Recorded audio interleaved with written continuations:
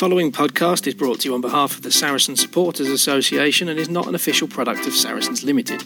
Content provided voluntarily by our guests and contributors are of their own opinion, which may change over time and should not be taken as fact, particularly as the podcast hosts are regularly talking drivel anyway. If you've got some drivel of your own you'd like to share, you can find us on Twitter and Instagram at fezcast_SSA. You can search Facebook for the Fezcast, or you can email fezcast.ssa@outlook.com. You're listening to the Fezcast. Well, welcome everybody to episode 4 of the Fezcast with me, Jez Denson, and joining me tonight are Barry and Sam in the Kamikaze Special. I think we're going to call this the Kamikaze Special because which will come apparent towards the end of the show when we talk about the Quins game yesterday. But good evening, chaps. How are we? Yeah, not bad, thanks. Obviously had a good weekend thanks to results yesterday, and even enjoyed watching Worcester and well, almost enjoyed watching Exeter play today. And you, Sam? Yeah, all good. I mirror what Barry said. The result yesterday made it a good weekend. It's always a good weekend when Saracens win. Especially against Quins, isn't it? But I mean, there you absolutely. Go. We're going to talk about Quins in section 3 of the show. We've got a couple of more things that we need to talk about. First up, and the first thing, the news came out this week that Elliot Obiatoyimbo, and you know, as much as I liked Elliot as a player, there's a part of me that's saying, thank heavens he's off to Falcons, because it's up to their fans' podcast now to pronounce his surname, which I've always had difficulty with. But you know, I struggle with English as a first language, as you'll know. But yeah, Elliot off to Falcons on a short-term contract. Never really materialised for him, did it, at Saracen, Sam? Do you know what? And I hate to say it because I'm not a negative person, particularly when it's anything to do with Saracens. But I said very, very early doors, he seemed like a good fella. I just didn't think he was good enough. And I didn't think he would ever be good enough either. So I wasn't really disappointed when he left. I know that's a really horrible thing to say. But I am glad that he's got a contract. I really am. You know, anyone that's come through the Saracens Academy, we wish well. We want them to do well in their careers. But I never rated him. He did the odd flash of brilliance, but his positional awareness wasn't good enough for me, and his tackling was also pretty poor. But no, I'm happy. Like I said, any player that's come through our ranks that manages to carve out a career, then you know we're happy that they get something. Well, I think that's a fair comment to make as well. I mean, yeah, we've seen it with the Capocco brothers as well, and various other lads who perhaps, you know, they've come to the best club in the country, and therefore standards are going to be that much higher. What is good is that you see that other clubs who, you know, without wishing to sound arrogant, which is a bit difficult to do when we're going to say this, but, you know, lesser clubs, shall we say, like Falcons or championship clubs like Coventry, look at players that have been at Saracens and know that they've got the right stuff, if not necessarily at the standards that Saracens demand, shall we say. So, you know, it's good business. If you see a Saracens player coming on the market, what do you think, Barry? You'd go after him, wouldn't you? Well, yeah, I mean, the other side of that is there's not many we've let go and regretted afterwards. Our coaches don't make too many mistakes, and if they're not keeping, I mean, Elliot was a little bit unfortunate. Obviously, I think part of him going this year was to do with the salary cap reduction and the fact that we just couldn't afford to keep on players who we're not entirely sure about. But our coaches don't make many mistakes. There aren't many people that get away from us, if you like. I mean, the one that springs to mind recently is Jack Singleton, but you know, we brought him back, and then the salary cap stuff occurred, and we couldn't keep hold of him a second time. But there's not many we've regretted leaving, put it that way.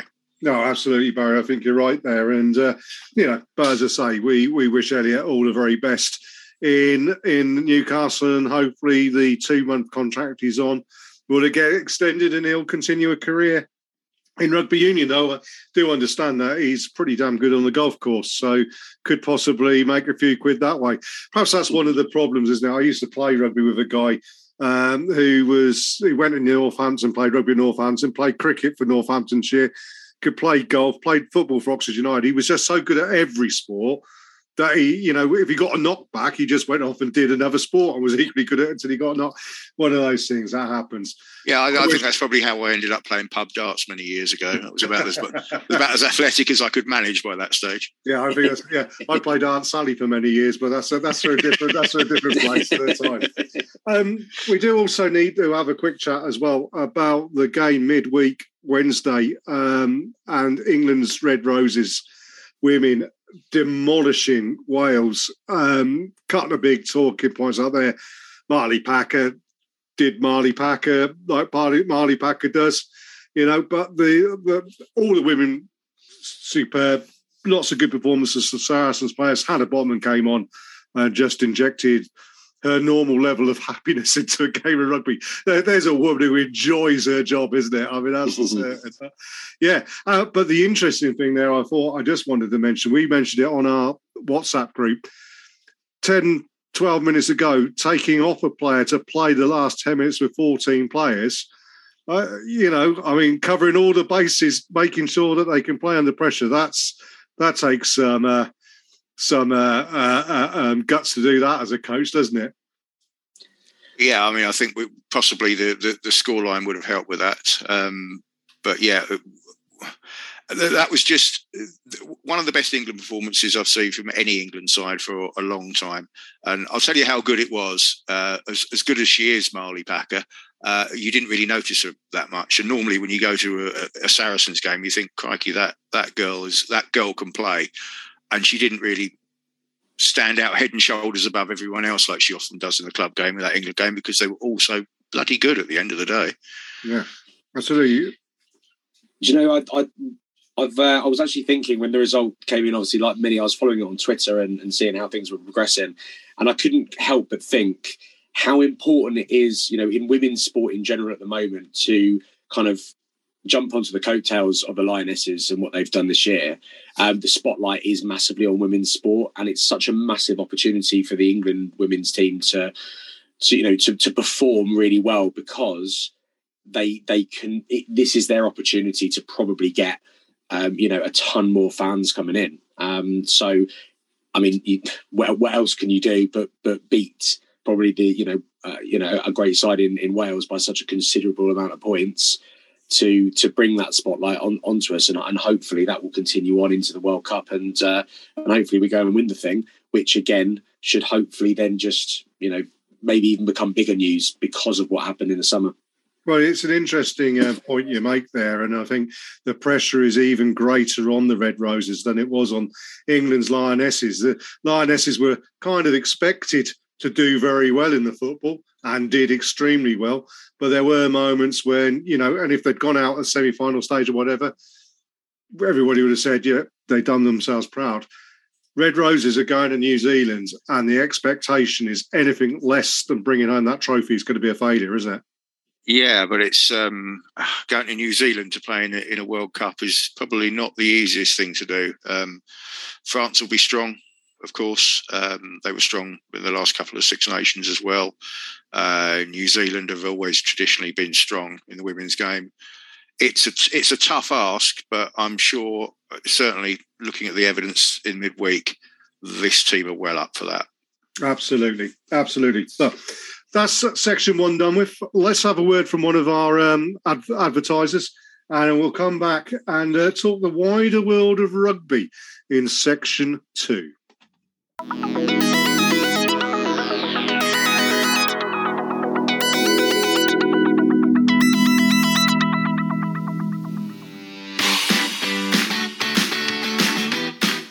You're listening to the Fezcast, which is proudly sponsored by the Saracens Supporters Association, and I'm Alison Davis, one of the SSA committee. For a £10 annual subscription, the SSA provides our members with monthly newsletters, virtual and in-person player events, away match ticket allocations, and we organise pre-match gatherings at away matches. We sponsor men's and women's players, and we support the Saracens Foundation Track Club on behalf of our members. On top of all that, every year we have a seasonal SSA badge, which is exclusive to members. Where else can you get that much value for a tenner? Join now at membermojo.co.uk facebook.com/SSA, or come and see us on match day in the Oasis at the Stonex. This is the Fezcast. Well, welcome back to part 2 of this episode of the Fezcast with me, Jez Denson, Barry Payne and Sam Norris, and time to talk about the wider world of rugby, and in particular 2 incidents in the Bledisloe Cup match on, was it Thursday? And which does have, I feel, a bearing on what Saracens do, and also the Premiership, rugby and everything. Number one is Bernard Foley, and this is a real big problem for me because I actually found myself agreeing with Andy Goode on Twitter, for which I have taken myself into a corner, given myself a proper talking to and a bit of a slap.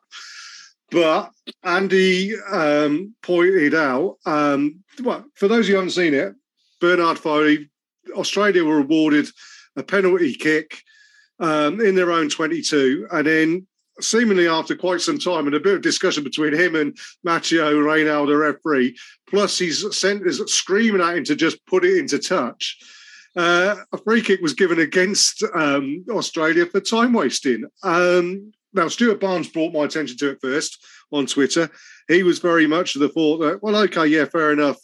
It should be right. But, I mean, how many times has, it been got away with? Australia should be spin chips. And then Andy Goode waded in and said, well, no, look at it. And I had to agree with him. If you look at games, we worry about how much time is taken out of the game by set pieces. We've been worried in recent seasons about the amount of time that's taken out of games by teams setting up caterpillars so the scrum half can be 47 feet back when he makes his box kick. 2 areas of the game where time wasted is never looked at, and I'm going to criticise Jamie George here because Jamie George's wind-ups before he throws into a line-out, whilst the rest of the forwards are having a mother's meeting halfway up the pitch, to then the prop to run at 3/4 speed to tell him what the call is. I mean, that's one area. But the second area is the amount of time that fly halves in particular take getting the ball in their hands just right, having it at the right angle, making sure they know, then pick up a bit of grass and throw it in the air. Just kick the bloody thing, would you? There you go. Just runs the day. I mean, what's your feelings on it, Sam? How did you see it going? One of my biggest frustrations in rugby is, like you say, those caterpillars, and you hear the referee shout very, very audibly, use it. And then 74 minutes later, the 9 decides he's going to kick it. And you think, as a referee, I don't actually like to sort of badmouth referees because I think they have a really difficult job. I think rugby is one of the most complex sports you could referee, and they do a fantastic job on the whole. But if you're going to give a player instructions, act on it. Yeah. And how many times have we seen a 9 be told to use it, and being actually saying how long, maybe 5, 6, 7, 8 seconds later, he still hasn't kicked the ball. Should referees actually be pushing at that a little bit more? And maybe what's happened on Thursday can, obviously it has made news, so maybe it is going to sort of send those shockwaves out into the wider game, and referees might actually go, hang on a second, yeah, actually, we are telling these boys to hurry up. We're giving them very, very set instructions. They're not following them. If they're not following a set of instructions that I am giving them as the person that is in charge of the game, then they have to be reprimanded. And do you know what? Rightly so. I think Australia were right to be reprimanded. I can understand why they're going to be aggrieved because everyone gets away with it. And It was that point. And I think there was something over the comms was Nick White said, "You just lost us the rugby championship" or something like that. And yeah, he's probably it's correct, but at the end of the day, instructions weren't followed, so they can't be aggrieved that much, but they can, because you look back into the history books and you just see time and time again, these things being done. So I can see it from both sides, to be honest with you, but I really do hope that this is a little bit of a turning point in that regard, because time wasting in rugby is one of the most frustrating things to watch. Oh, God, it is. I mean, and as I said, when people put clocks on scrum resets and say, well, actually, the ball was not being in play for X amount of time. Every time that a kicker takes 45 seconds to a minute over a kick to touch, that is an awful lot of, if you've got 15 penalties into a game, quarter of an hour could easily be lost in that game just from a fly-half, getting the ball in his hands quite right and the grass in the air and whatever.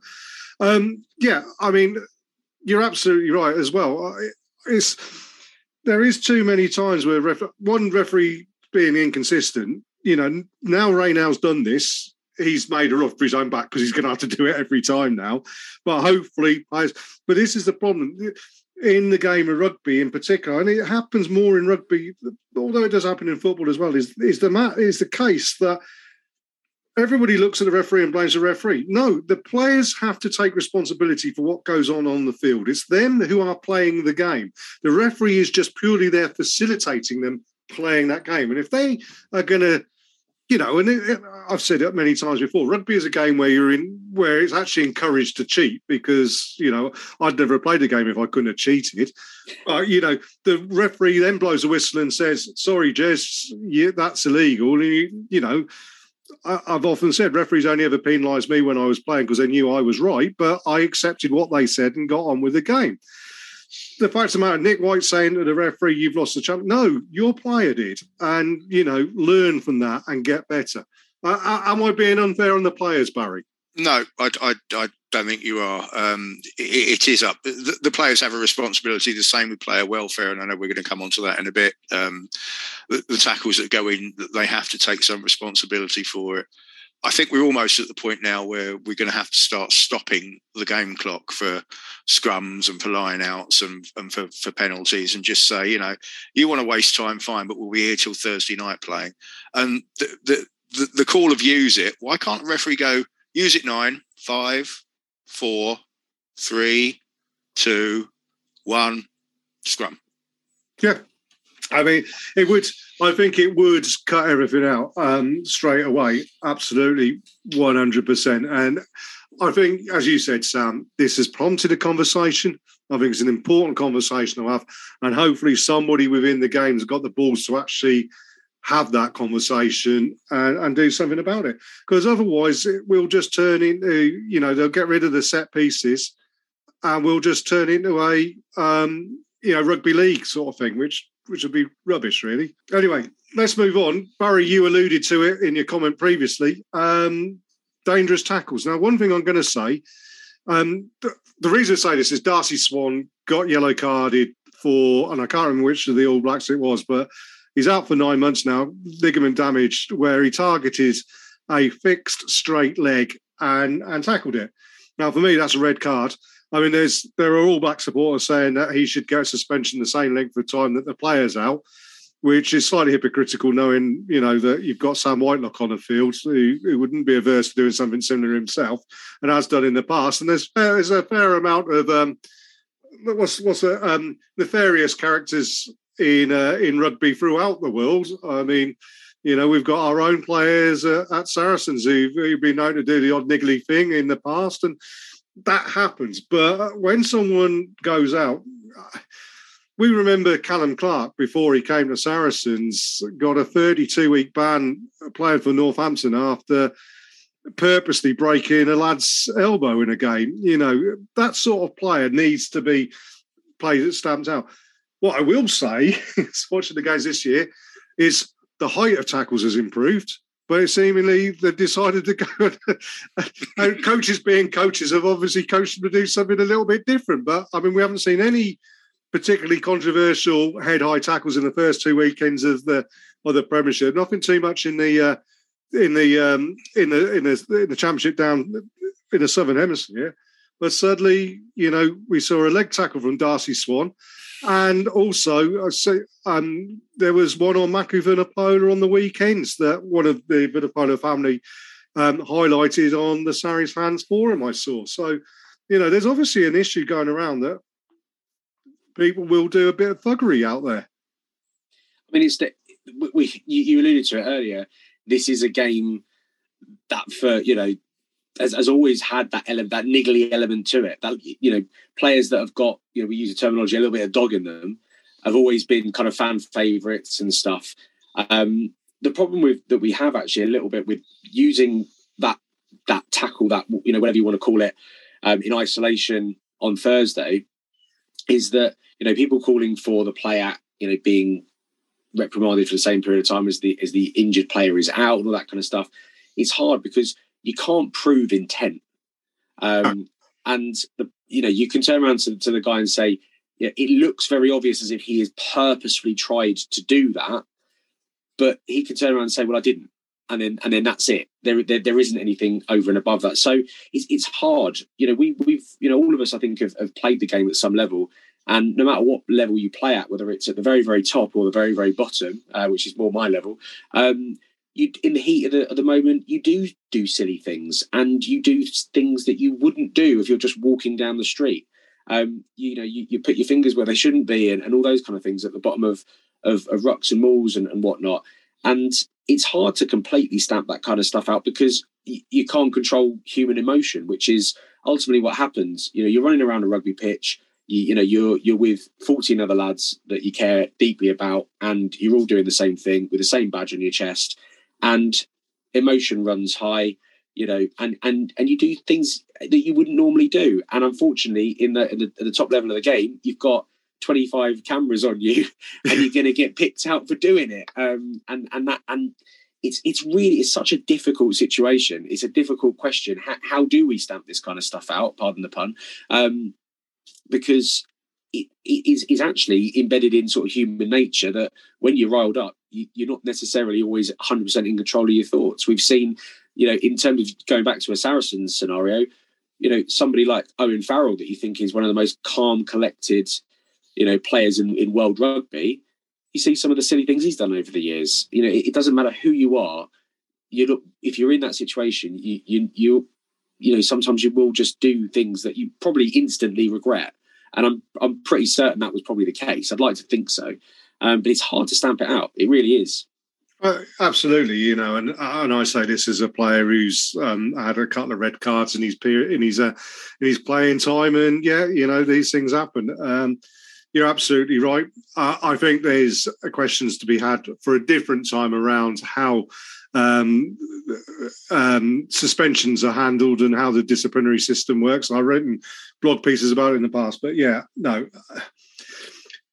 we need to give referees the power to deal with these things. So, like when Raynell does the right thing in relation to Bernard Foley, he's got to be confident that he's given the tools to do the right thing in Darcy Swan's situation. At the end of the day, Australia were penalised for it, and penalised to an extent that they were at a disadvantage for a significant period of the game. That's probably the right way of going forward from it.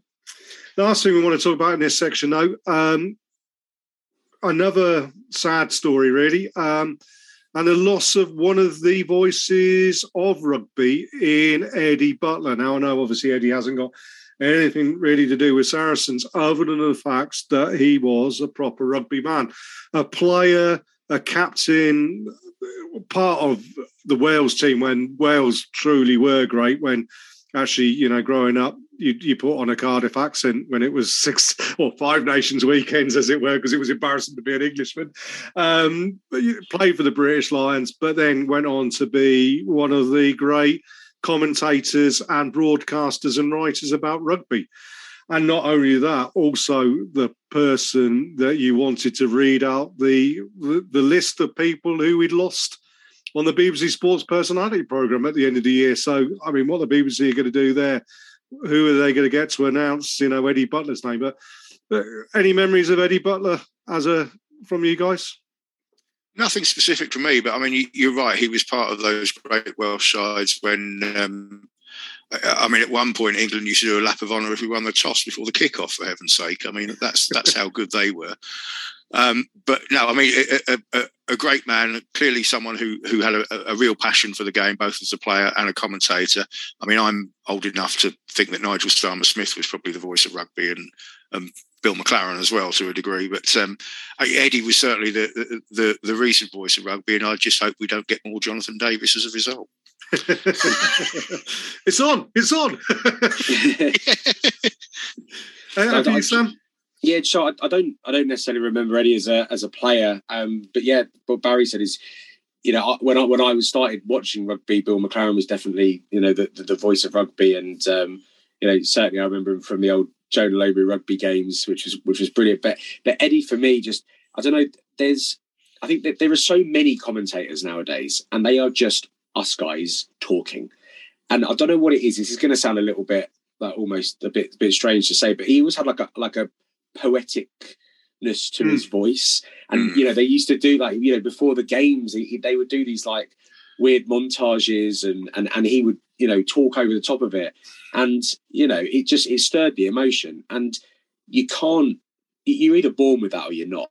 And he just had that talent for making anything sound like the greatest thing that you were currently watching.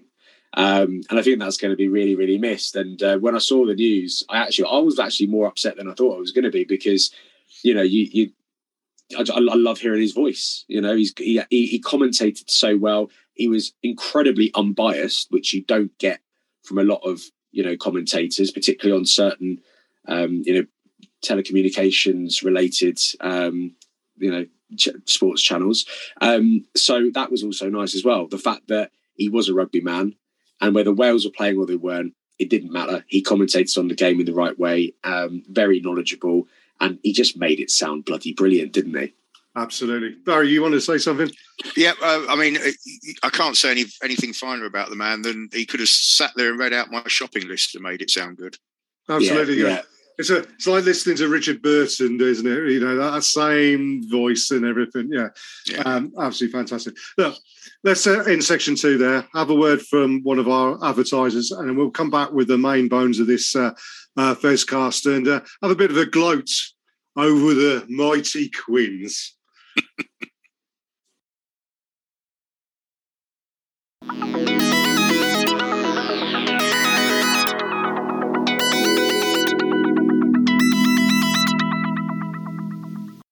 This is the Fezcast.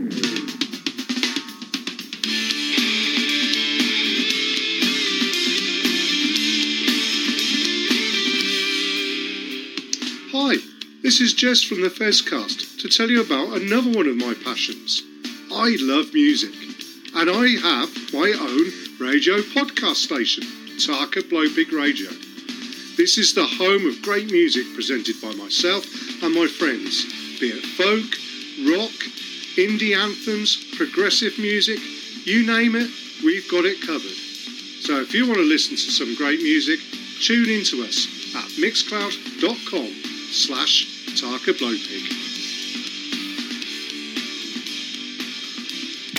You're listening to the Fezcast.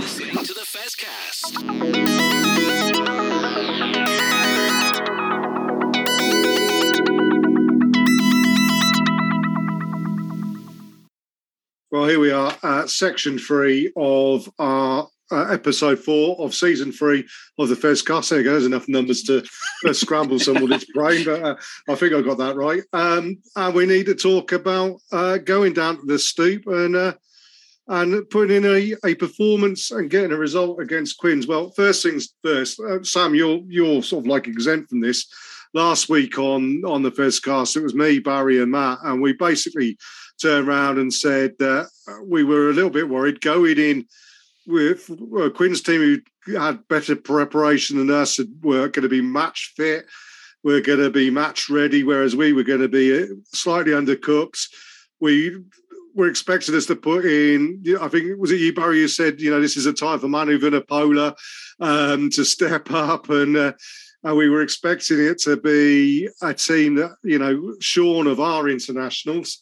And then suddenly we turn up there, we see the team list, and there's Billy Vunipola, Maro Itoje, Owen Farrell, Elliot Daly, Max Malins, Ben Ells, jam-packed full of internationals, and Quins with no Danny Kerr or Marcus Smith or Andre Esterhausen in their team. And you're suddenly thinking, whoa, okay, fair enough.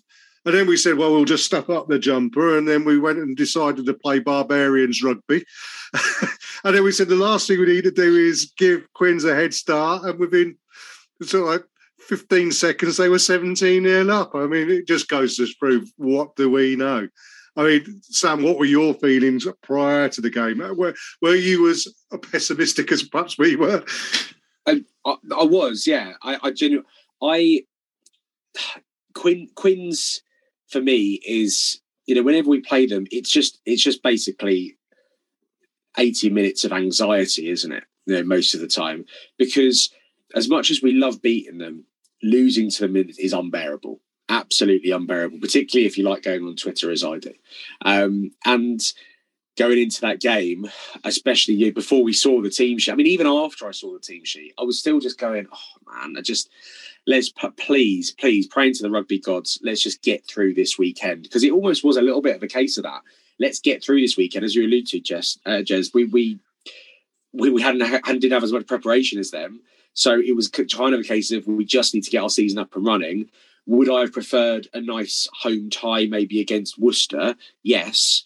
But we got thrown in at the deep end. And let's be honest, before the game, Mark McCall and the boys would have said, if we get a bonus point win, we're happy, right? And that's what we got. So, job done, really. And would it have been nicer to win by a slightly larger margin and not maybe have that first half? Yeah, of course it would have been, but it wouldn't have been a Sarries Quins game if we hadn't done that, right? Yeah, absolutely. I have to agree with you there, Sam. Absolutely, 100%. First talking point, though, we really need to discuss is the availability of Saracens international players and the unavailability in particular of Marcus Smith. Now, my understanding is that there's a number of protocols that both clubs would have had to have gone through to get clearance for those players to have played. Ugo Monye, Lawrence Dallaglio, Alistair Eakin were very clear in commentary about the different protocols that they would have gone through. And they were also pretty clear in a criticism that I had to agree with, in so much as that, the first thing is the player has to ask for permission. And basically, it's the players' representation and the clubs, it's the Premier Rugby, and then it's the RFU, which is basically Conor O'Shea and Eddie Jones. And they make a decision as to whether those players can play or not. Now, Marcus Smith, if he did ask for permission, wasn't given permission, presumably because he played 3 games on the tour. He's a young lad. He perhaps needs more recovery time, needs greater protection than a battle-hardened Billy Vunipola or Owen Farrell does. But I can understand the frustrations of Quins fans looking at it saying, well, look at Saracens, typical Saracens, they get what they want. And poor old Quins, we don't. Whether that's justified or not, I don't think it is. But you can understand those frustrations coming through. I mean, it did seem like a complete Horlicks, and there's not been a great deal of visibility about the decision-making from the relevant authorities. I mean, what's your reading of it, Barry? No, you're right. We definitely need some transparency and consistency around it. It's interesting to talk about Smith. I mean, everyone's had a go at trying to explain the rules and who makes the decisions. I mean, clearly, if Conor O'Shea's involved, he's not going to be doing Saracens a favour against Harlequins, is he? Let's be honest. But I mean, and no one's mentioned Jack Nowell, who played in all 3 tests against the Wallabies and has played both weeks for Exeter, a full 80 minutes as well, I think. Ellis Genge as well for Bristol, So, yeah, I mean, I don't know why there's an issue with Marcus Smith. Presumably, possibly, I don't know, they're worried he may be carrying an injury or something off of the tour. We don't know. Nobody's come out and said, so we don't understand. But, yeah, I mean, to us then look at our internationals on the pitch against Quins shorn of some internationals. Yeah, it was a one of those things, I suppose. But what I want to talk about next is players that stood out in the game. And I've got 5 names down that I really want to discuss. 2 names are very easy to discuss because if Billy Vunipola hadn't got man of the match, Elliot Daly would have got man of the match. I think those 2 really did perform at the top level. We'll start with Billy. I mean, first off, I think if Alex Dombrant had stayed on the pitch, maybe it might have been slightly different. I thought Alex Dombrant was having a really good game for Quins. But that just bodes well for England that you've got 2 quality, big ball-carrying 8s with a little bit of invention about them as well. They're not just ball-carrying 8s. They're ball-carrying 8s very much in the mould of like a Kieran Reid, for instance, who has got that bulk and size, but also has got that ability to do things with the ball in hand. But Billy's second half was just a man possessed and fully deserving of his man of the match award. But Elliot Daly, I thought everything good that Saracens did in attack either came from Elliot or through Elliot or was finished off by Elliot. I just thought he had an absolutely sparkling game. And for a player that we've criticised playing at fullback, I mean, I've always said I prefer to see him at outside centre. I think his fullback positioning, albeit helped slightly by Quinn's kicking down his throat for the whole second half. But what he then did with the ball once he got it in hand was superb. Yeah, I mean, he never looked like a fullback when he played in for Wasps.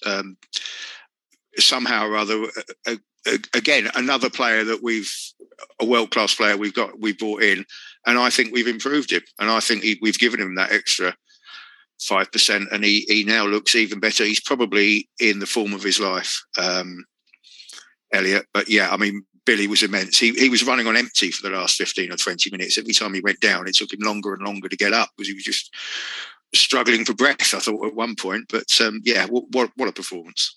Yeah, absolutely. You're right about Elliot. I think Elliot perhaps is a player that has benefited from being dropped from that England touring squad and has come back determined to prove that he is worthy of inclusion in Eddie Jones's autumn international squads. You think so, Sam? Yes, I do. So even, I mean, he played really well yesterday. There's no getting around that. I'm the same as you though, Jez. I still see him as his natural positioning being as an outside centre. I don't even like it when they play him on the wing. I feel like it's almost a bit of a waste of a game for him to stick him on the wing. But then, we've got another incredibly awesome outside centre in Lazowski, who again, he didn't really sort of show up that often in terms of you're not going to see a lot of him on the highlights reel, but he just did a really, really good job. And I think, last season, Daly and his partnership with Tompkins was really coming on leaps and bounds. And in my mind, in our best 15, Daly starts at 13 with, Goody or Malins fighting it out for the 15 shirt. Now that we've got, somebody else in Daly that can also is put in a performance like he did yesterday, it's headache for the coaches, isn't it? It's a good problem to have. But yeah, am I convinced that Daly's natural and best position is 15? No. Clearly, though, if he sticks that shirt on, he's more than capable of putting in world-class performances. And his kick won the game for us, actually, when you think of it. So yeah, cracking player. Clearly, just as Barry said, I think we've taken him on to another level since he's come in from Wasps. And I love seeing him in a Saracen shirt. Definitely one of my favourites. Absolutely brilliant player. Now, I'm going to go for my last three choices. Away from the backs, although Nick Tompkins, you mentioned Alex Lewandowski, Max Malins, all had great games. Alex Lewington perhaps had a game that he'd rather forget, particularly butchering a couple of chances, but, those things happen. He'll come good. He was getting in the right places, which is important. But let's go to the forwards. And three players I want to pick out in the forwards. Okay, it would be very easy to say Maro Itoje and Ben Earl, but they're just playing out of standards week in, week out. That, that's just what they do now. Three players I want to pick out. Christian Judge, who I thought had a really strong showing in the front row. Theo McFarland, who is, becoming my favourite player rapidly. Magic Theo. The basketball skills, particularly when chasing high balls or bouncing balls, and suddenly this salmon-like Samoan appears about 25 foot ahead above everybody else, like Michael Johnson going for a slam dunk.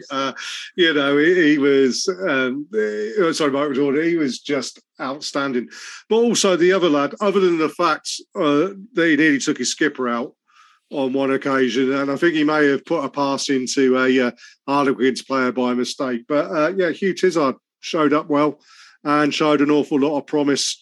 And interesting to hear what Hugo Monia said, especially considering the interview that Hugh had done where he said he'd come to Saracens to learn from Maro Itoje. When Hugo Monia turned round, which, he's a winger. What do wingers know about second row play? But, Hugo's pretty switched on. He did say that, that Hugh Tizard does stuff that Maro Itoje does, but he also does stuff that Maro Itoje can't do. And I think that's a lot to do with, I think my wife pointed out at one point where Maro went on a bit of a run, he said, he's not great with ball in hand, is he? Whereas Hugh Tizard is very, very good with ball in hand. And perhaps it's something that Saracens haven't had in the second row for quite some years, is a ball-playing second row. And you mix him up with Theo McFarland at blindside, and wow, you're looking at a really impressive situations there, aren't you, Barry? Yeah, I mean, when he breaks through, something is going to happen. And if someone can get in the right lines to support him, he'll find them. Whereas perhaps Mauro will perhaps look to win the contact.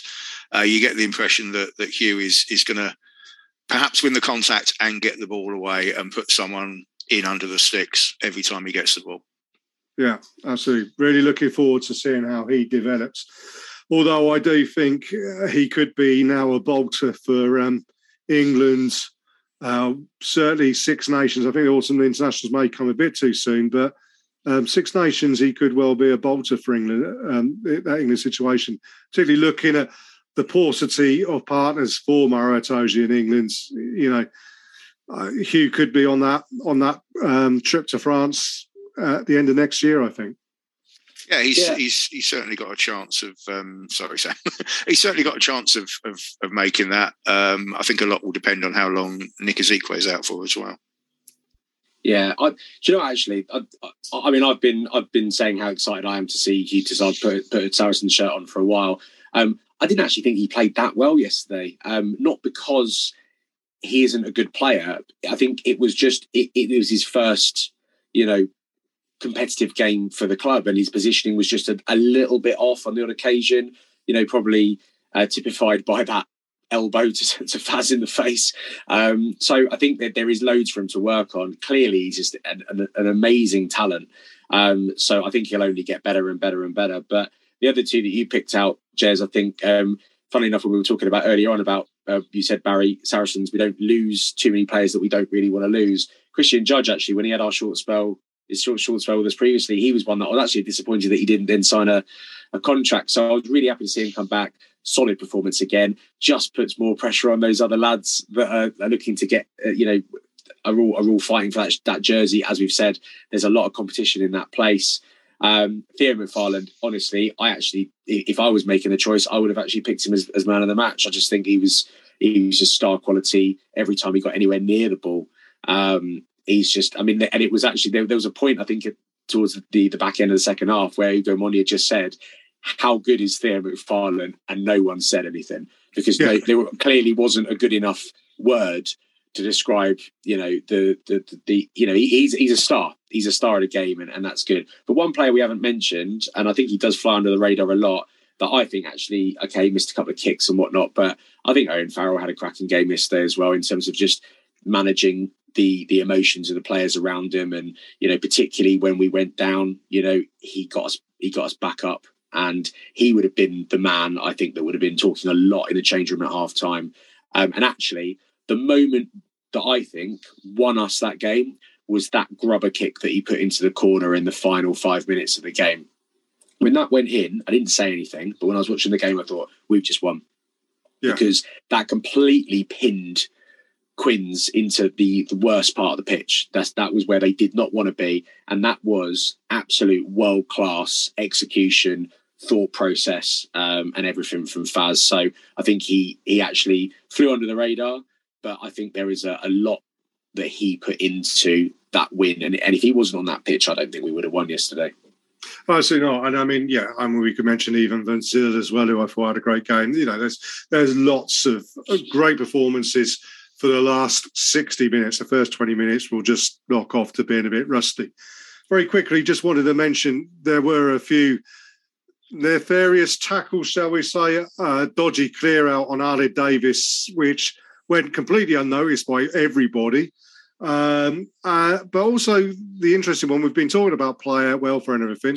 And it was a bit of a comedy moment, Faz deciding to tackle Hugh Tizard's shoulder with his head. He went down, head injury, didn't seem to be any perceptible HIA on the pitch. I'm assuming there must have been. But you would have seen players going off for an HIA in that situation. So, little bit of a concern there. Are the protocols being followed? I mean, they have doctors watching all of these things, and they watch them on different camera angles and stuff to the stuff that we see either at the game or watching on TV, and I'm sure it would have been looked at. Perhaps it's slightly different when it's very much a passive collision, because obviously there was no force coming through from Tiers. It was just one of those things where he ran into the back of him, sort of thing. So perhaps it's different, but I'm sure it would have been monitored. And we're a better side with Owen. We always want to keep him on the pitch, but someone would have had a look at that. And if there'd been any doubt, I'm sure we would have gone for an HIA. Although I will say, in mitigation to my point, the decision to kick for the corner with a couple of minutes to go to try and get the penalty, to get a try to take us more than 7 points away, I'm not sure that was a decision that was completely clearly thought out, but there we go. Look, we mentioned at the top of the show that this is the Kamikaze show, and I think the comment had come back, and it had been seen on Twitter, I think it was, or one of the social medias, that, you know, when we were in the Championship, we played some Kamikaze rugby and got away with it, but yesterday was a completely different level of Kamikaze, and shows that Saracens, you know, last week I was very critical of the Chiefs versus Tigers game, where I thought both teams came out with the sole intention of not playing rugby and just box kicked after box kicked after box kicked. A tactic that Saracens have used themselves over the years, but which we seemingly have developed away from, and which makes the final last year even more incomprehensible why we did what we did in that final, where, you know, you're suddenly looking at a team there that has got so much confidence and so much ability that they can actually start playing proper barbars rugby, as it were, and win. I think the point I'm leading to, though, is we've got Gloucester at home next week.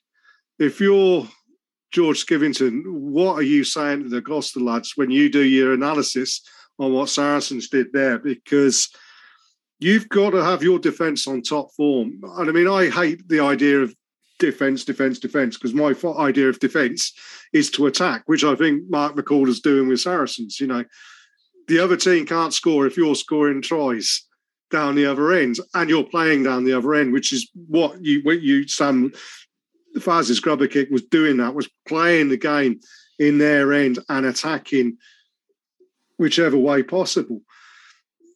I mean, I don't want this to bite me on the arse next week when we review what happens against Gloucester, but Saracens have come out with some intent this season, and that's got to be frightening. I think Ugo Monye and Lawrence Dallaglio on comms yesterday on BT Sport, there was a look on their eyes of, we really don't want to overpraise them, but we can't really not overpraise them. And we're really worried if they're doing that when they're rusty, what are they going to do when everything clicks? Yeah, do you know what? The simple game plan of breaking the game line and offloading is, you know, it is one that is almost unplayable in defence. You know, if you have a player that's breaking the game line and then they're offloading, your defence is always not going to be quite where it needs to be. The problem is with that is it's a very, the high risk way of playing the game, and you need to consistently be playing at the top level. You need to be consistently, everything being absolutely pinpoint, which is why teams don't do it, because it is so risky. And, you know, as we actually saw yesterday, you know, we were chucking the ball around a little bit in the first few minutes, and they did a length of the field try off the back of a drop ball because it is high risk.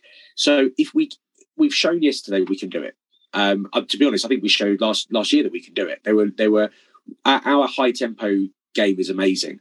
I pick out the game last season when we went to Worcester, and I remember saying the difference between the speed of the breakdowns between the two sides in that game was absolutely incredible. And I think that's one thing that Saracens are great with is controlling the tempo. And you're absolutely right, Jess. We didn't do it in that final. We let Leicester control the tempo, and that's why we ultimately went on to lose the game, in my opinion. Yesterday, I think we thought a lot of teams are going to go to the Stoop this year and go, we need to try and stop Harlequins playing their game. And I think we went there yesterday going, no, we're actually going to play our way. And it didn't come off in the first half, maybe because we were a bit rusty. and it absolutely did in the second half. And you know what? If we play out that all season, not only are we going to probably win a lot more than we don't, but I think we might even end up winning over a few new fans, to be honest with you, because one of the reasons why a lot of people don't seem to like us is because of the brand of rugby that we've become associated with.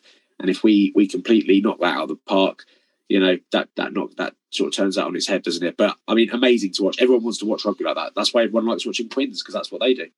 Absolutely, you're absolutely right there. And I do think, I mean, I'm going to say this now.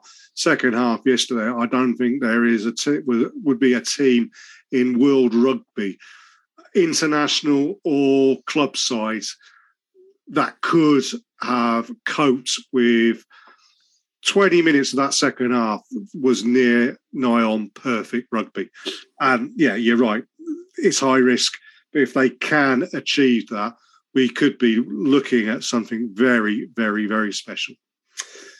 Gentlemen, thank you very much for your time recording this. Just time to tell you what's coming up on next week's show. And we've got a special guest. So myself and John will be interviewing a Saracens club cult hero, one of the very first, excuse me, got me overexcited. I'm coughing now. But one of the very first club cult heroes from season 1. Someone who my dad did the citation for, shall we say. He's the king of the remixes. He's one of the most popular players ever to have donned a Saracens shirt. And yeah, he's an absolute great. He's moved on now. He's over in France. So we're going to test him on his French vocabulary as well, which should be quite interesting.